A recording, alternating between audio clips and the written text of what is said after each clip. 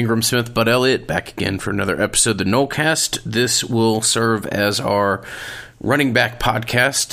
Don't ever want to start the running back conversation without denoting that this, in my mind, will forever be the Dalvin Cook position. But with that, Bud, let's jump into what Florida State has on the roster, what the best and worst case scenarios could be for this position. We'll acknowledge what they've lost and what possibly could be this position group's future this year. An exciting unit, some really nice pieces, and also some, I don't think you have to be too much of a pessimist to have a little bit of some underlying concerns as well. Yeah, absolutely. Let's get into this. Let's get into this talk. As is our usual format for these, what FSU lost, what they bring back, what the coaching staff will ask of them, how we think they'll do at what they're asked as the listener questions, and then also basically our thoughts on the ceiling and the floor of the position. But I think we're both expecting a better year out of this group, Ingram. If for no other reason than it would be very hard to be worse than it was last year. Some of that, not its fault. Some of that, perhaps its fault. Some of that may be coaching. And some of that, who knows, right? But this was not an effective group last year, despite the fact that they do have a whole heck of a lot of talent. And I'm always going to bet on talent when I believe talent is there. And so I'm going to bet on a bounce back from this running back group. But first, we need to talk about who we lost. So, Jacques Patrick and Amir Rasul are the two names discussed here.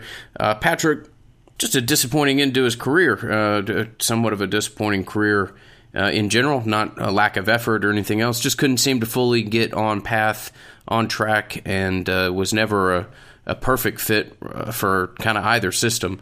A kid who had massive high school accolades and by all accounts worked as hard as possible, but it just never really fully clicked. Finished the year last year with 108 carries, 378 yards, 16 receptions for 102 yards. Just a guy that, it's why you got to sign as many as you can, because for whatever reasons, some of them just don't always, you don't quite get the full production out of people. Yeah, it's sad that his career probably didn't go exactly how he wanted, but he really did get basically every chance, right? He got a lot of playing time in his 4 years, and 108 carries for 378 yards, 16 receptions for 102. Just not a lot of impact, and there is a bit of a cautionary tale there with backs who are that big but who maybe aren't like that much of an elite athlete, and he did outrun guys in high school, so it was a little bit confusing as to what he would do, right? He wasn't one of these big backs who always ran over guys. He was able to run around them and outrun them, and I think Florida State always wanted him to turn into a player who could bowl people over, and ultimately he never did enough of that. As it turned out, once he got to the college level, he was not able to run away from people. Yeah, he was a guy who tried to modify his system, certainly picked up a lot of physicality as he went through. Personal favorite of mine, just never quite the production level that you thought you might see out of him. So certainly wish him the best of luck. Currently an undrafted free agent, I believe, a guy that I think the vast majority of the fan base has nothing but positive recollections of. Amir Rasul, talented back, a guy who always had really elite straight line speed, but it just never really clicked. And even with a small window of opportunity last year, you never really saw what he had, around 10 carries for 45 yards or something like that last year. A guy who or at least entered into the transfer portal. I don't think he's landed anywhere yet, although I could be wrong about that. I think FAU was rumored with him, but I could be wrong, and no use for us to, mumble around as to where he is for 30 seconds, but a guy that just kind of has fallen off the radar to an extent. Yeah, and I wish him well. I mean, it was always nice when I talked to him as a recruit, so. Louisiana Hot Sauce, Bud. 4 years of us being able to brag on a fantastic product, great partner for us. Something that I use damn near every day, if not multiple times a day. Just want to thank him. This is our fourth season of working with him, like I mentioned, fourth season of position previews and everything else that we do. Hats off to the people at New Iberia. Thank you again for the opportunity to be able to work with you. But yet that brings us to another change here. Let's go to what Florida State brings back, because it doesn't really seem like the losses are significant losses. I mean, at least not to me. You'd probably, in a perfect world, you'd prefer to have another scholarship back. So the idea that Rasul left just something that you're going to have in the back of your mind when it comes to injuries. But you got a good a kid that we talked about, a non-scholarship player as a walk-on, which will hopefully let you kind of bridge that period of time until you can bring some of the current-day recruits that we've spoken of at length. But Cam Akers is certainly going to be the first name in the conversation here. Absolute massive high school recruit, a kid who came in, broke Dalvin Cook's freshman record for, 1,000 yards, and on all accounts appeared to be one of the more impactful players in the country last year, and his sophomore season just never really got the traction that you hoped or thought it might when you wanted the best for Akers.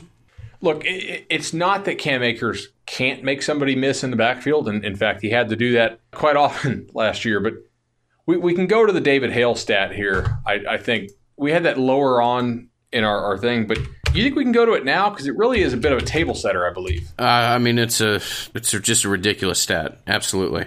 Look, we knew Florida State was very bad as far as line yards. That's yards the backs get where we can basically assign the value to the line. But here's another stat that I think is going to absolutely blow your mind out there if you're not a Twitter user. And we know only about 10% of our audience actually uses Twitter. So you got to always remember not everybody's on Twitter. Here we go. Rush yards before contact on first and second down designed runs against FBS teams. So basically run plays, not scrambles or anything else crazy, against FBS teams, so no FCS, first and second down. How many yards did you get total on the year before contact? Georgia Tech, 1,934. That seems pretty good. They were an option team. Air Force, 1,899. All right, pretty nice. Clemson, 1,579, elite back, elite offensive line, and elite quarterback who people had to respect in the second half of the year. You really couldn't. And receivers who were out of this world. Wisconsin, you know the deal there. Elite offensive line, nice back. Now, the average in the FBS was 798. That's the average. That's the average team. Number 128, so third worst in the nation, Akron. 318. Number 129, San Jose State, 186 yards before contact total. Florida State, 2 yards total on the year before contact. David said he actually had to go back and refresh his screen to make sure that the database was not giving him an error. Now, his stats only go back to 2011 for this. In that span, only one other team has ever had less than 200 in a season. And they had 111. Again, Florida State last year had 2. So not only were they the worst last year, they were the worst since this has been tracking by 5,000% worse. This is real. I'm sure that's actually legitimately the math on that. It's hard to really comprehend or articulate when you see a number like that. Although you're right, that was not just a numerical hyperbole that you threw out there. I mean, they were one more reverse getting caught, or they're one more reverse getting caught in the backfield, or just another one more run blitzer getting through, or heck, not like you had to run blitz Florida State a whole lot last year. You could really do whatever you wanted with your front four. There were one more TFL from not having positive yards before contact on the entire year. Here's the greater stats on this. I would challenge our listeners while you pull that up to mentally go back and think about some of those fronts that Notre Dame ran against you, and then think about the fact that on a season you had 2 yards, just ridiculous yards before first contact. Absurd. Yeah, FSU kind of broke math last year. They had 253 design runs on first and second down against their D1 teams. They averaged 3.36 a carry, but 848 of their 850 total yards came after contact. Literally, 2 of the 850 came before contact. He said, again, I literally refreshed my browser and looked again because I figured that couldn't be right. It might be the craziest stat I've ever seen. I think that's probably true. By the way, that Wake Forest line that he quoted that had 111, the second worst he's ever seen, which is still, a lot more than 2, that was that offensive line that Wake had that had no FBS quality players on it. And we said so at the time, if you recall. Remember how bad that group was? I do, vaguely, but yeah. 4 years later, they had a group worse than Tallahassee. But I got to tell you here, there's hope in this, in my opinion, because they still had 850 yards after contact. That means these dudes who everybody's real down on, I'm not down on them because they made plays after contact. Now, you might say, hey, this guy, he doesn't know how to find the hole. He doesn't know where to look, all this kind of stuff. Yeah, and there are some examples out there on film of dudes just kind of totally doing their own thing, which is not contraindicated to what was going on last year, where a lot of dudes were not in sync and doing their own thing. But a term that we broke out probably about a decade now since we've been broadcasting. Remember the term expectation of protection? Absolutely. And that quarterbacks had to have a little bit of that. They had to have some minimum baseline expectation of protection. Can we apply that to the running back stat here? I certainly too? think you should. Feel like, expectation of a defensive tackle a yard and a half deep in the backfield when you get the ball. Yeah, ridiculous. I forgot who it was. I had a Twitter argument, right? Shocking. About this, I don't know, maybe 6 months ago. They were like, "Oh, look how bad this the Akers missed the hole." And we'll talk about him specifically here in a minute. But he had no reason to think the run blocking would hold up. He had to be a magician from the word go. And I do believe there has had to be some like reteaching in practice this year, simply because of that. And like guys, you have to say, "Hey, look. You got to trust this at least enough, right? Give us a chance to block for you. You can't just be doing your own thing." Anyway, let's get into the individual players here and what we like about them, what they might need to improve on. But is there a tougher position to evaluate last year than Florida State's running backs on this squad? Because I don't think so. Not with the blocking they had. Yeah, no, I think that stat is just when I first had my first friend contact me today about that. He's like, "I ran across this thing on Reddit. I wanted to talk to you about it." And I was like, "Yeah, I'm gonna need you to email that to me because I'm just not sure you I'm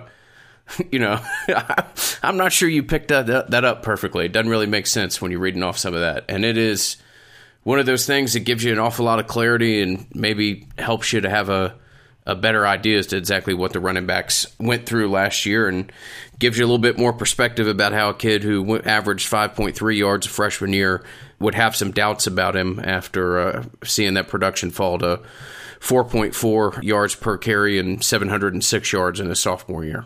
That's crazy. And yet, man, I feel like Cam, like you said, 5.3 as a freshman, all of a sudden, that kind of drop-off. Do you think he's lost ability? Do you think he's not in shape? Do you think he is not healthy? Because if you answer no to those three questions, and I don't know why on earth you'd answer yes to any of those, I don't see why he can't have a bounce back year relative to the bounce back in blocking, unless he's just totally lost his confidence in this offensive line. This is his money year. Exactly. The question would be an intangible thing as to whether or not he's lost his confidence in the offensive line or is maybe starting to second guess himself, or with the idea that it's money year, doing everything possible to try to hit as big of a carry every time he gets the ball in his hands. I was looking up lyrics as you were typing or as you were talking there. Lyrics, "Learn to Trust Again." Like we could play any number of songs here for Cam.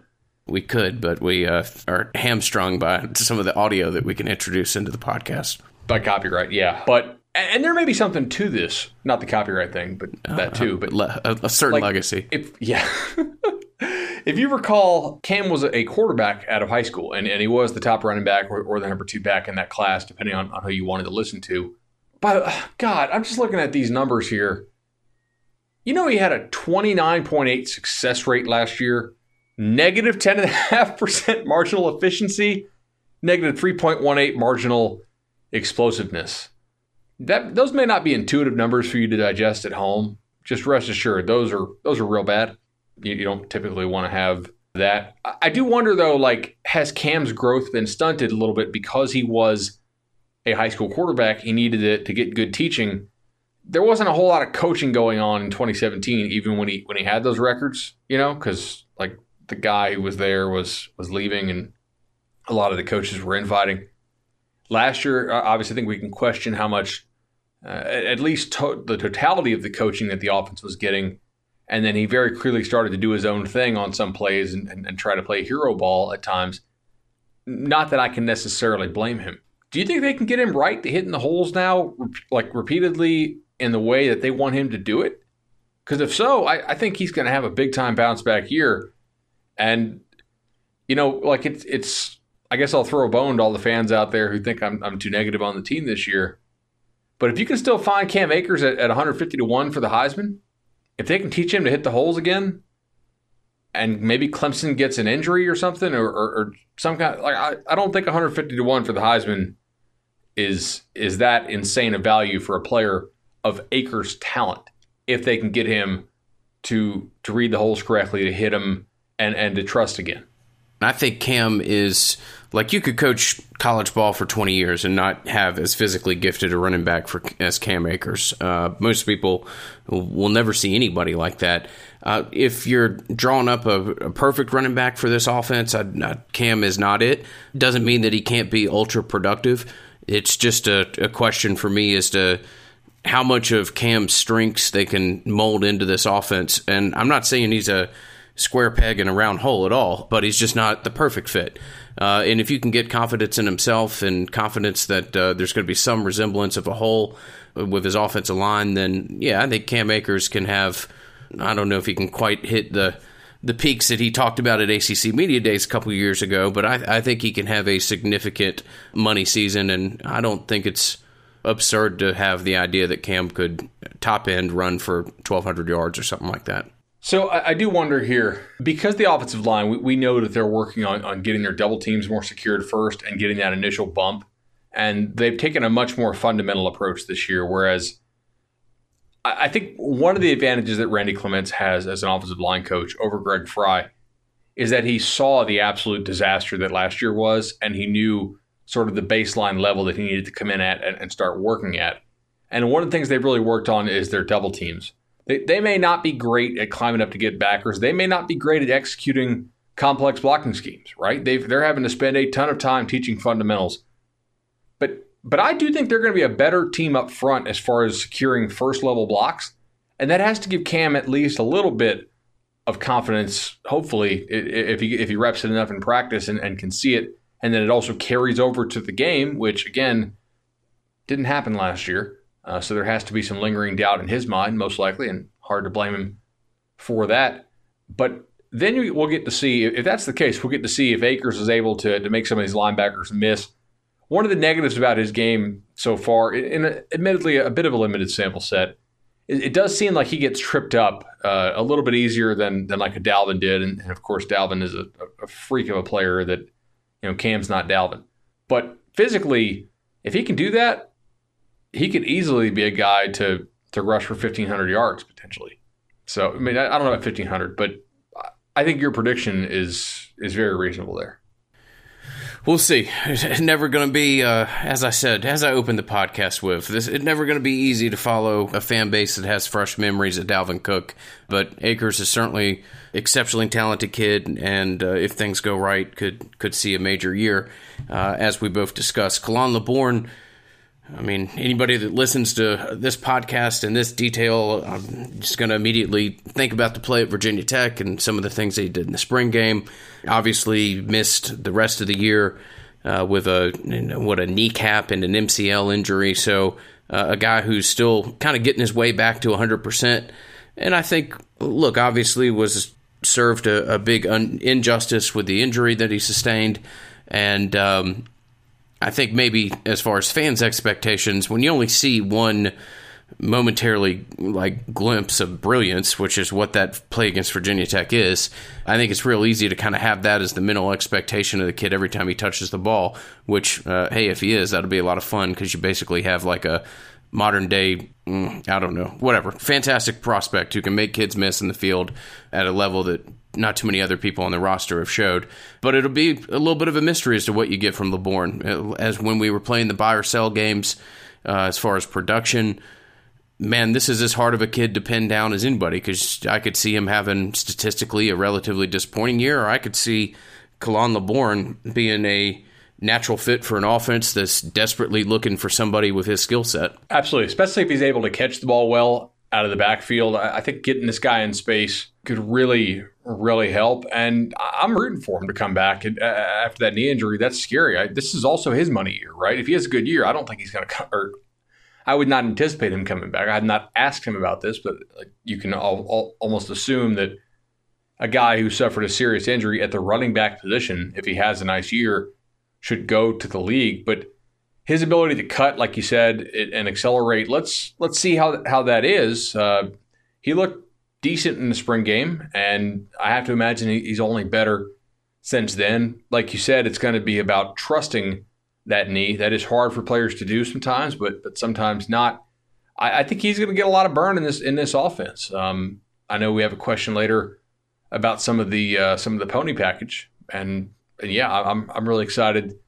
I'm excited to see this. I don't think there's a whole lot of teams in the ACC who have a better 1-2 punch at the running back position than Florida State does if he's healthy. You're going to tell me a kid that used a Lamborghini in his recruiting decision as a prop is going to make a wise decision and go ahead and try to monetize his value as quickly as possible? It's almost like there's no relationship between the props you use in your recruiting video or decision and the decisions you make about your career. Like one is kind of set up by Bleacher Report for a TV moment. The other is hopefully a sound decision you're making with your family and your agent. Well, let's hope LeBourne's in a place to start collecting his paychecks. Look, it's not like a massive revelation to me, but the more time I spend around this sport, the more that I think I think a running back needs to start getting paid as quickly as possible. Maybe that's a situation where they just play 1 year of college ball or whatever else, but not something that I want to get a sidetrack. Did you see they want to form their own union? I did not know that, but I'm full. They should. They absolutely should. I mean, it's a 4-year window for the vast majority of people that play that position. You better get your damn money. Yeah, absolutely.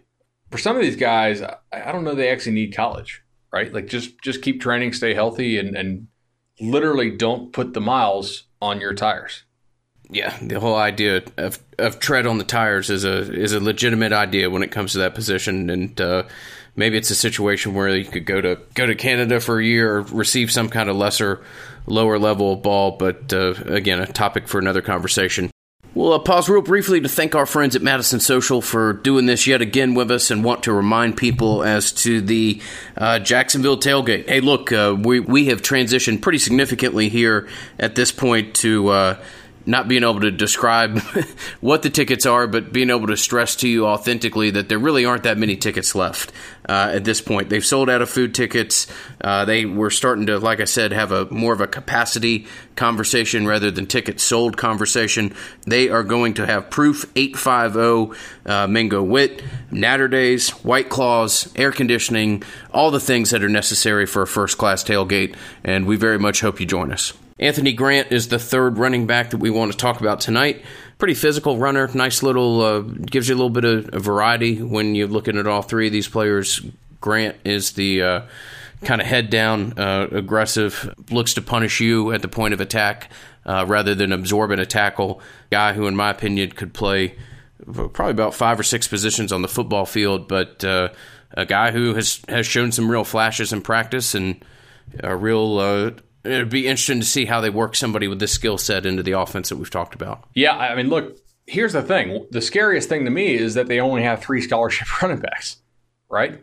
So Anthony Grant's going to get some burn in this offense. The coaches like him a lot. He's a no-nonsense guy. I know his high school coaches liked him a whole lot. I don't think there's any reason why he won't get some burn. It's just his skill set is... It's not that different than what Cam Akers gives you, except Akers is a better, more gifted athlete. But style-wise, it's not that different than Akers. He might have a little bit better natural balance as a runner, and like you said, I think he is a very smart player. You got to feel really good about the trio here. My only real concern is maybe they don't have a fourth, but yet I do think they have a nice walk-on or two here if you had to. That's just kind of the reality of college football. You'd like to carry four scholarship backs. I think that sometimes you are probably going to have to dip down and only carry 3, and that is a choice that they made to do this year.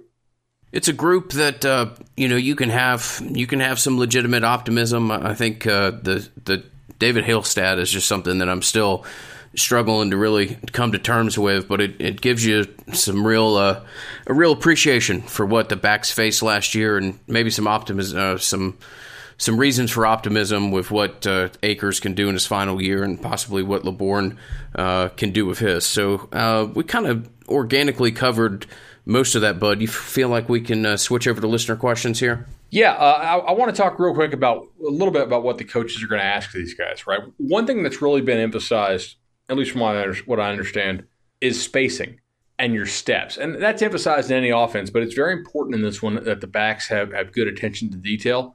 They run so much RPO in this offense, right, where the back has to be ready to receive the ball or not receive it and continue to carry on his fake and potentially, after not getting it, pass protect a little bit so the quarterback can throw the ball. And it's not going to be much of a pass protect, right? It's going to be like a split-second one there. But they have to give the same looks whether they're getting the ball or not. And so the spacing has been really important. I also know that Kendall Briles does not want them to dilly-daddle getting through the line, right? He wants those guys to explode through the line, hit that hole hard, and then focus on making that second-level defender miss, take advantage of the movement created at the point of attack. I think that these guys, in theory, can all do that. We'll see who wants to pay attention the most and have the most attention to detail.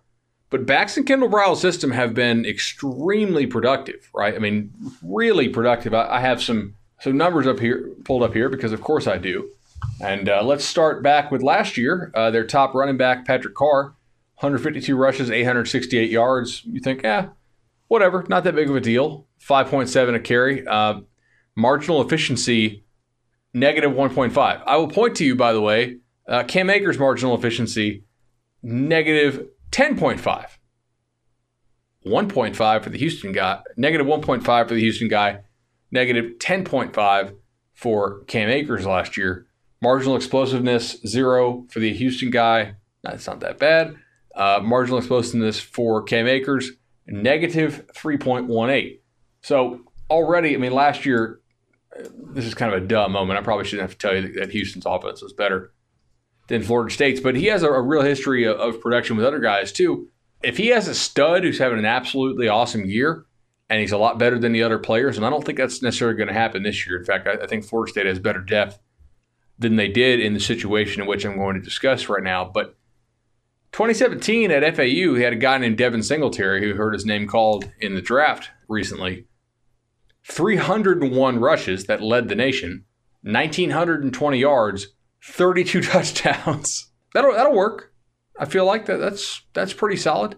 So he has shown a propensity to stuff the ball in one back's gut if that back is much better than the others. And yet there's other years in which he's shown the propensity to spread it around a whole lot.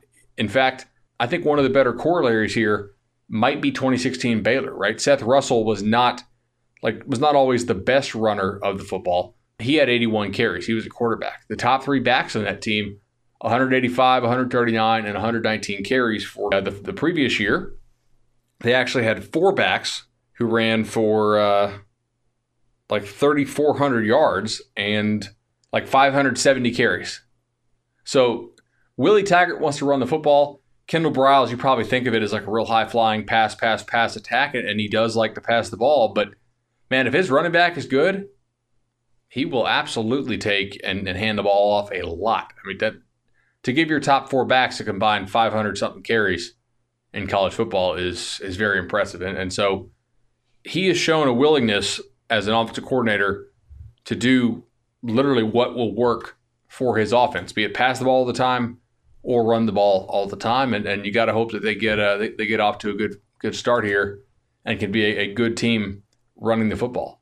Some impressive numbers in that. The idea that he would give the back 301 times the ball in one season. That is more than I would have realized, and certainly it just lets you know if there's a workhorse to be found in this group, opportunities are there, and it's not something that maybe schematically doesn't fit in an offense. It's and also an awful lot of variance. he'll share the ball if that's needed as well. So a good look at the numbers, as it is most of the time, that what you bring to the table there. You know something about this football information game, sir. I'll tip my hat to you there. Thank you, sir. Make sure to watch me on Twitch. Resolution Home Loans is proud to be a sponsor of the Nolecast for yet another year and to help bring you these season preview episodes and hopefully make your August a little more enjoyable. They're also here to help you find a good home loan. Mine is through Resolution. Almost 30 Nolecast listeners have now used Resolution Home Loans to find their mortgage. That's the key. Working with Shannon Young, great customer service, great rates. He'll walk you through the process. 844-FSU-LOAN or visit FSUHomeLoans.com. Listener questions, baby? Let's do it here. A little bit of a broader question here, and we'll start with that, and that is, can a power run game and a spread offense coexist? Clemson, pretty power run game. They're real spread. I mean, they're in 3 and 4 wide receiver sets all the time. Yeah, I think because that running back is so that people just look at the back and not necessarily associate that as a power game, but you're absolutely right about that. How about Ohio State? They've been pretty damn spready and pretty damn powery. Bama's out of the spread pretty much all the time now. You don't see them in 2 tight end sets anymore. They're pretty powerful as a run game. Who else do we want to go to here? Michigan's going away from their traditional pro-style sets in college football. They're actually using space effectively. They're still a power run game. Let me see. Oklahoma, you feel like they're a pretty good power run game? Oh, that's what I'd classify that as. Yeah. Texas, maybe? There's a couple good ones out there. Same guy who was the architect of the Urban Meyer offense when they won the title there at Ohio State, Tom Herman. Georgia, I would classify as more of a traditional still, right? But those are largely going away, and we'll have to see. I bet you they're going to be more spread this year than they've ever been. Their new offensive coordinator is James Coley, actually. Florida under Urban, very, very spready and very power run game. So yes, this idea that a power run game and a spread can't coexist is pure nonsense. Plus, the one I really probably should have mentioned, Baylor. And they did it without an elite offensive line when they were at Baylor. Granted, they weren't facing quite as good defensive lines as you see in the Southeast. But that's a question I feel like we would have gotten 5-10 years ago. But if people are still asking it, we can still keep addressing it, right? Absolutely. Another question here that I think I know the answer to prior to us jumping into, but when you throw names like this at me, nostalgia takes over, and I tend to throw them into the show. Who would be a better running back in the Browns offense, Warrick Dunn or Greg Jones? I'll probably take Warrick Dunn because of the versatility, the ability to catch the ball out of the backfield, and the quickness. But, man, Greg Jones was no joke, and his acceleration for his size, especially pre-knee injury, whew, man. Yeah, ridiculous football player. And Warrick Dunn, probably the best small back pass protector I've ever seen at the professional level. Warrick Dunn was more than just a joystick type player. Really well rounded. If you ever want to go back and rewatch some of the more historical games, go back and watch Warrick Dunn in the first half of the '96 game versus Florida. That's a guy who's not necessarily juking people. He's breaking tackles with physical running. Just a much more well-rounded back than people give him credit for. And yeah, if I had my choice, I'd probably have to take Warrick Dunn first. But like I said, 2 names like that, they tend to make the show list. Next question here is, does Kalon LeBourne end the season with more carries or catches? All right, so this is actually interesting. You want to know who was the leading, or how many catches the top running back had last year for Houston? What if we modified the question to overall production, whether it comes from carries or... I'm down, yeah. How do you think that changes it up? I think it makes I think it gives it at least a chance. Yeah. Yeah, I don't think he's going to catch more balls than he carries, but I think at least when you break it into production, it makes it a little bit more of a legitimate question. All right, so the top running back who caught balls for Houston last year, you want to guess how many catches he had? 24? 3. Oh, good. Okay. So, previous year at FAU, the top running back target had 24 targets, 19 catches. After that, the next best guy, 7 targets, 7 catches. Prior to that here, Pulling up the receiving stuff again. The top running back target in 2016 for Baylor, 3 catches, 2 catches for Terrence Williams, 2 catches for Shock Linwood. Yeah, so a combined 6 catches for their running backs in the entire season in that year. And then 9 catches for Shock Linwood in 2015. And they had a guy with 4 and a guy with 2 and a guy with 2. It's pretty safe to say that the Briles offense does not focus, at least in the 4 years in which he has been an offensive coordinator, does not throw the ball to the backs very much. They're generally either getting the ball or pass protecting. So to me, this is a slam dunk, assuming this trend continues. And even if they're on the upper range, right, of Briles, like let's say he gives LeBourne, maybe LeBourne catches 25 balls, which again would be pretty extreme. He's still going to have more rushing yards than he is receiving yards. And that would be a pretty extreme amount of catches for a Kendall Briles offense. That stat, I'm glad we brought that up. That kind of surprised me a little bit. You know, like I knew that they didn't do it as much, but I didn't know they didn't do it to that extent. So I really appreciate the questioner asking that. Yeah, the 3 is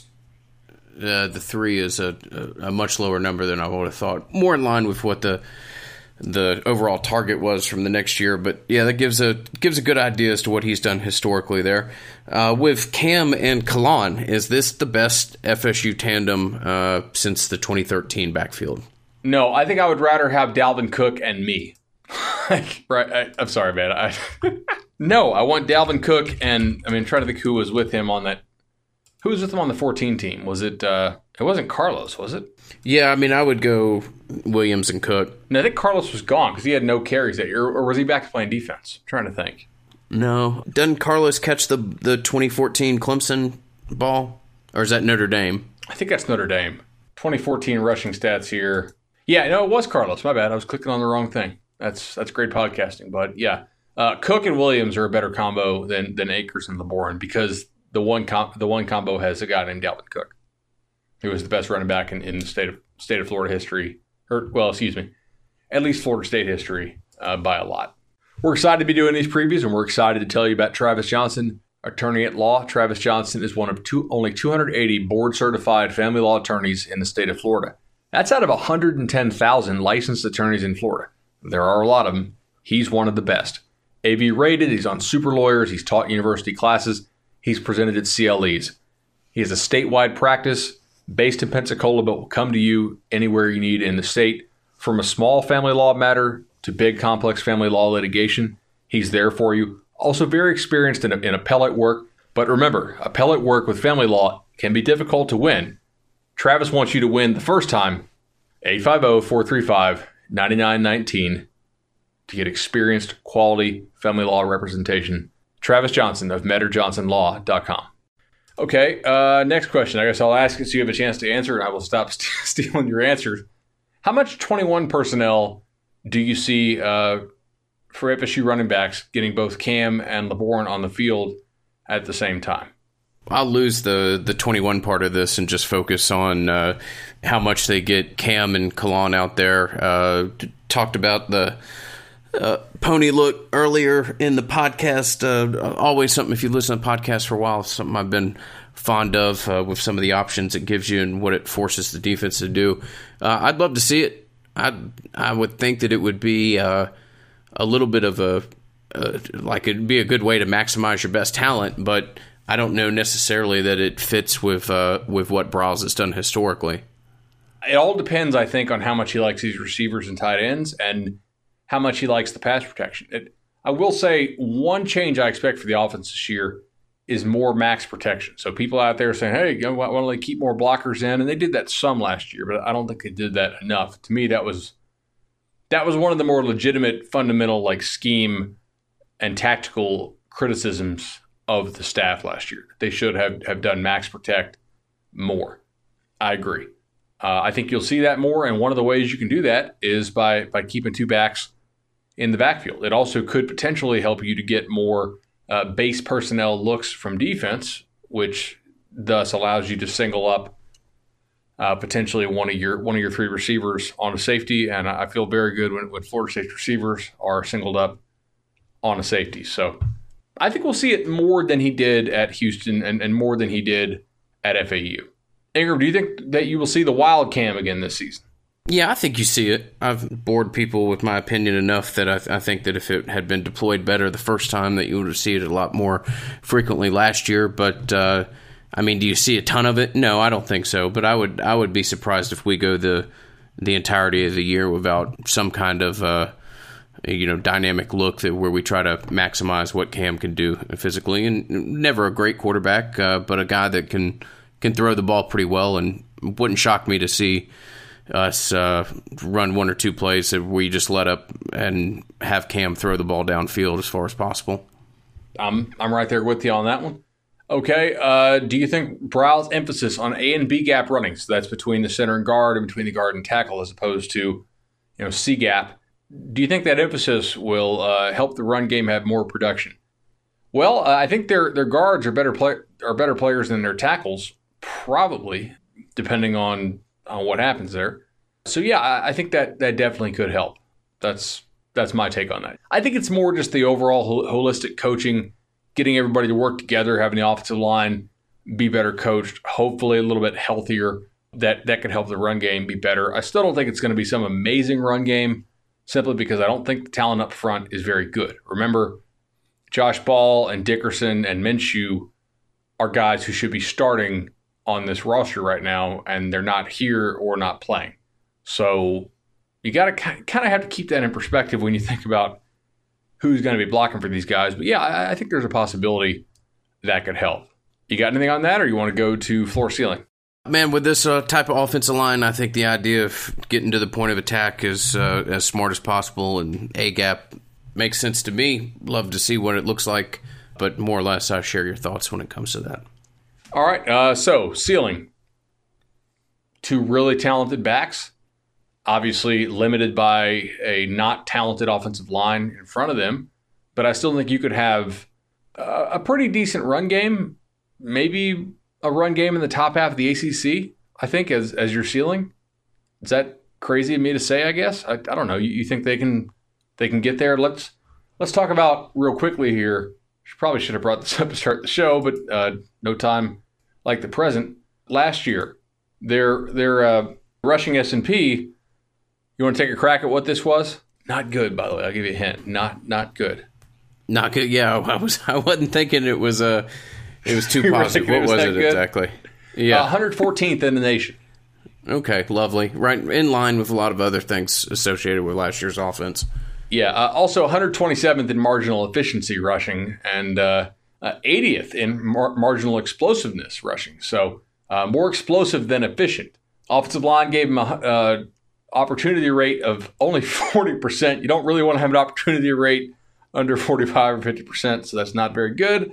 Mercy, they apparently were only 125th in stuff rate. Thank God for the FCS game that they played against Sanford. But 114th last year, keeping with our advanced stats idea here, I think that they could go from 114th to like 50th? No, but maybe 60th, I think. 114th to like 60th, barely in the top half of the nation.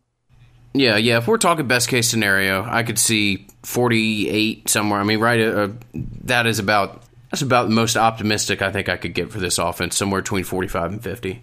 Jumping 78 spots would be pretty optimistic. Would be pretty damn optimistic. Yeah, exactly. It's not as though I'm underselling progress when I put us in that part of the country.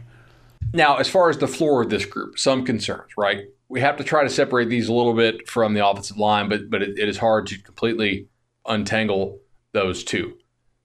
Somewhat of a concern, they only have 3 scholarship backs for this year, so potentially a concern there. If injuries mount, you could see an offense that I still think, even if you get some injuries, that just because of the better blocking up front, you're going to have better running back play. So I will say that their floor is like inside the top 90.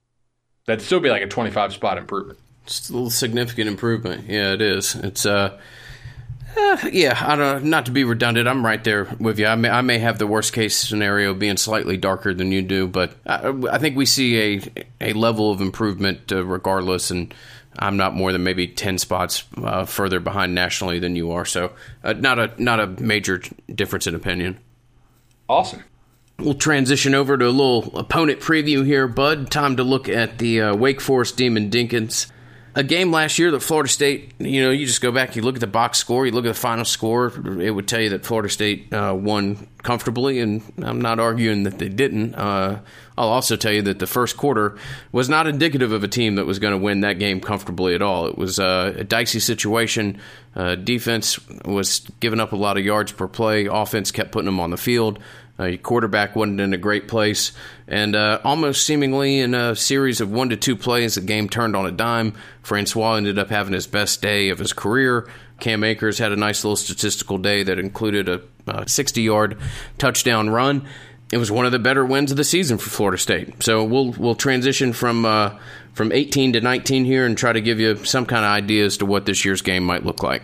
Absolutely. I think this is going to be a really tricky game for Florida State. Much like I have a lot of enthusiasm over playing Louisville and NC State.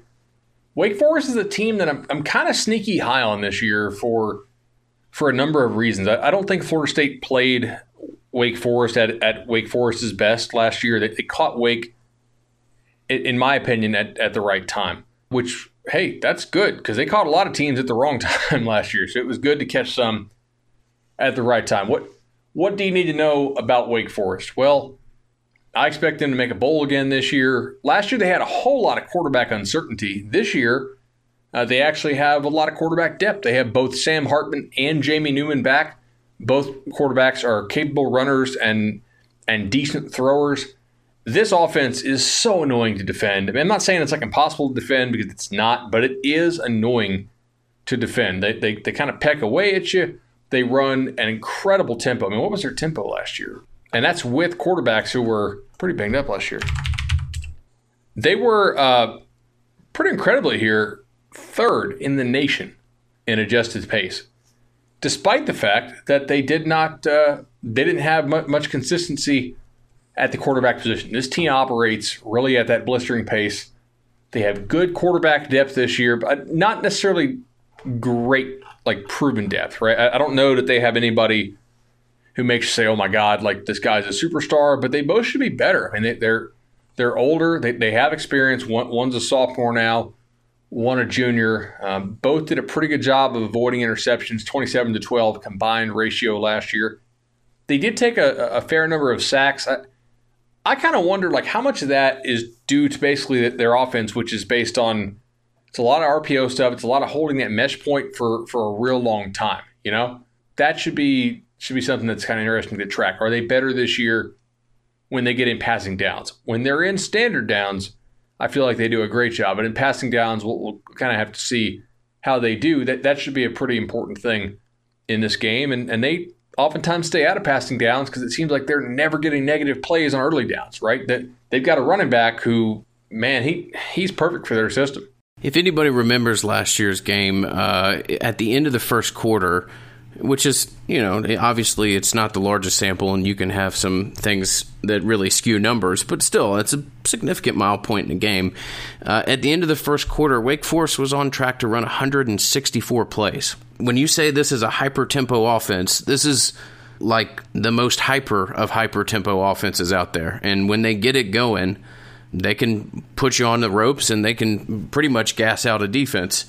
To do that, you've got to have a quarterback that knows what they're doing. You got to be able to, make use of pieces like Greg Dortch is such a big loss for them. So it would be interesting to see some of the pieces that they plug in here and what they're able to do. But, man, Wake Forest, watching that offense, it's everybody kind of wants, or not everybody, so many people want to run pace and want to kind of put pressure on a defense. I'm not sure that there's anybody in college football that wants to run as fast of an offense as Wake Forest does.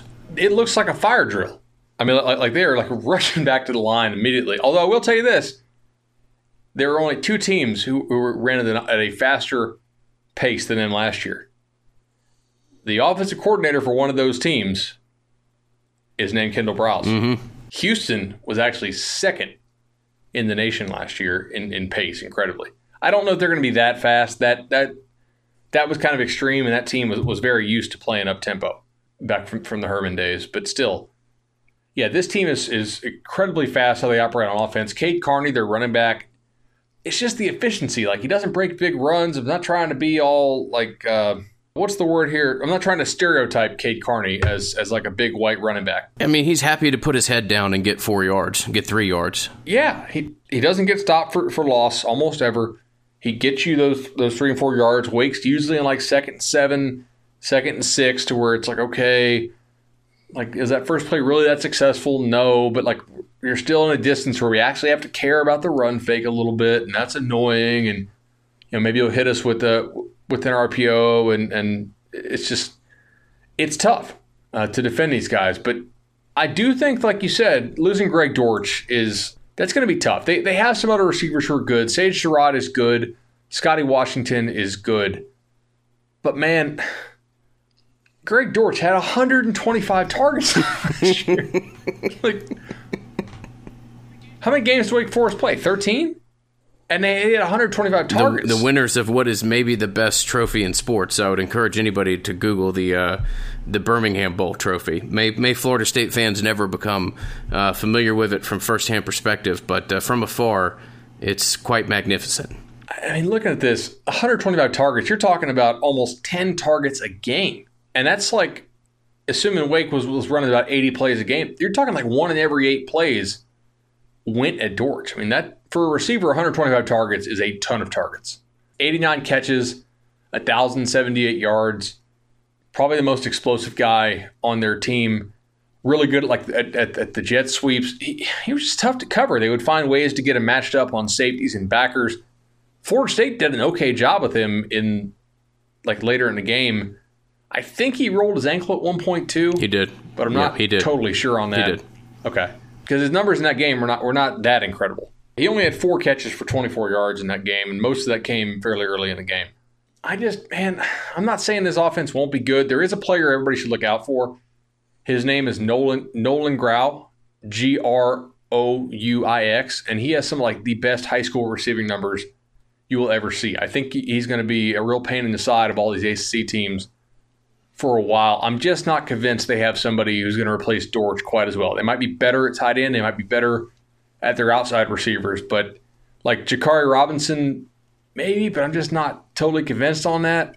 Kendall Hinton, who used to be a quarterback, I think, maybe, but I'm just not convinced. Yeah, I think that Dortch is a legitimate loss for them. But I am projecting a bit of an increase in terms of their production on the offensive line.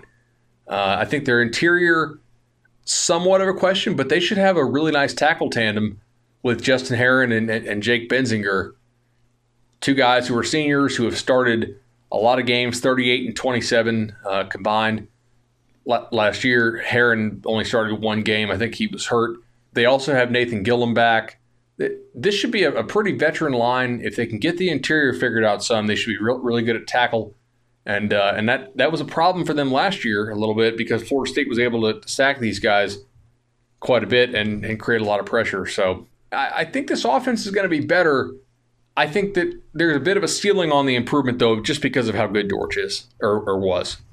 Yeah, very fair. Benzinger and Herron are just from reading a couple Wake people's preview, what they think will be their tackles, and ultimately Gillum might move inside to give them a little bit of support in what you're talking about, trying to fill out the interior of that offensive line. But a good team with some good pieces and a program that's kind of getting built there in its coach's image, but not sure quite the pieces to defeat Florida State, whether it be in Winston-Salem, Tallahassee, or wherever these two teams meet in the near future.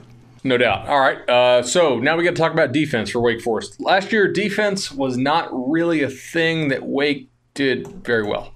Last year's Florida State team put 38 on them. One of the issues at Wake Forest on defense had last year, they were very bad in the red zone. Their points per opportunity, so when opponents got inside the 35, they were 125th in the nation at that.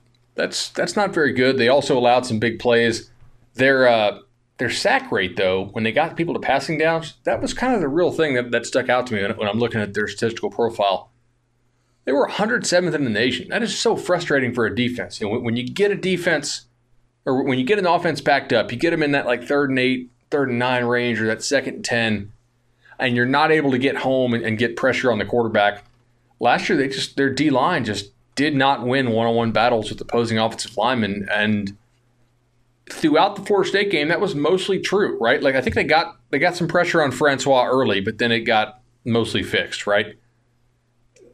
They just don't have guys up front, I think, who are that big of difference makers. Now, they do have some dudes who have a little more experience now, but they also lost some guys, last year. We'll see how transfer Miles Fox, the new D tackle they brought in, does. Carlos Basham Jr. is basically their stud on the outside. He had 4.5 sacks last year. He's 6'5", 275. I would think as a junior now, he's going to have a big year.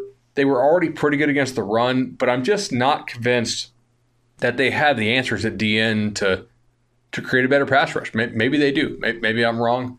It just might have to come from being better at blitzing. A pretty seasoned secondary when you look at what they have on the outside. Some questions at safety.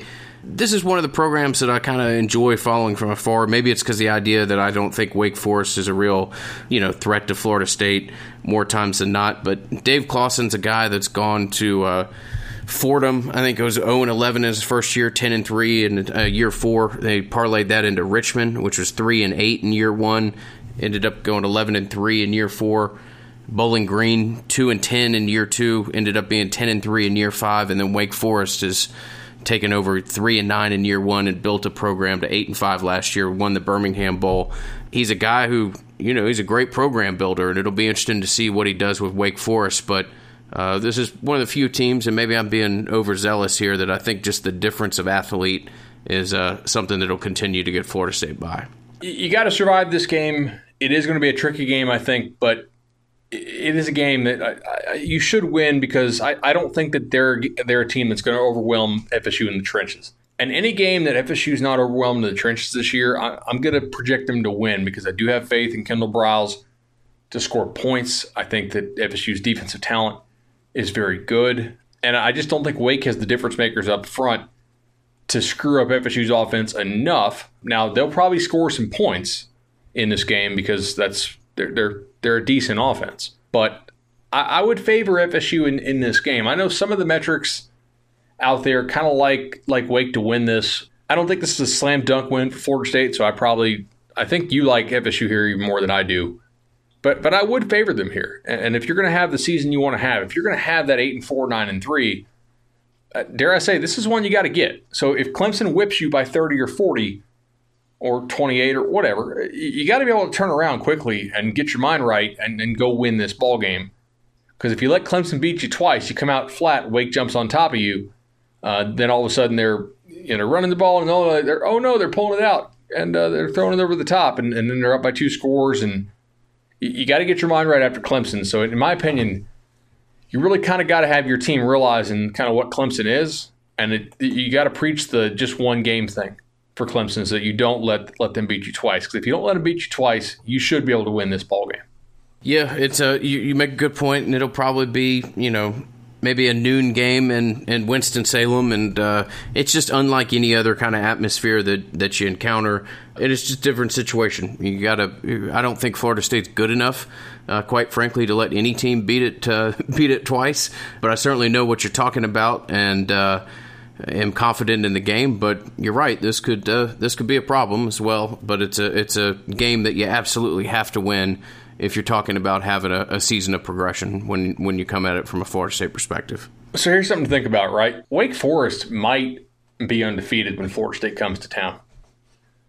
They open up at Utah State, which is pretty kind of a coin flip to me.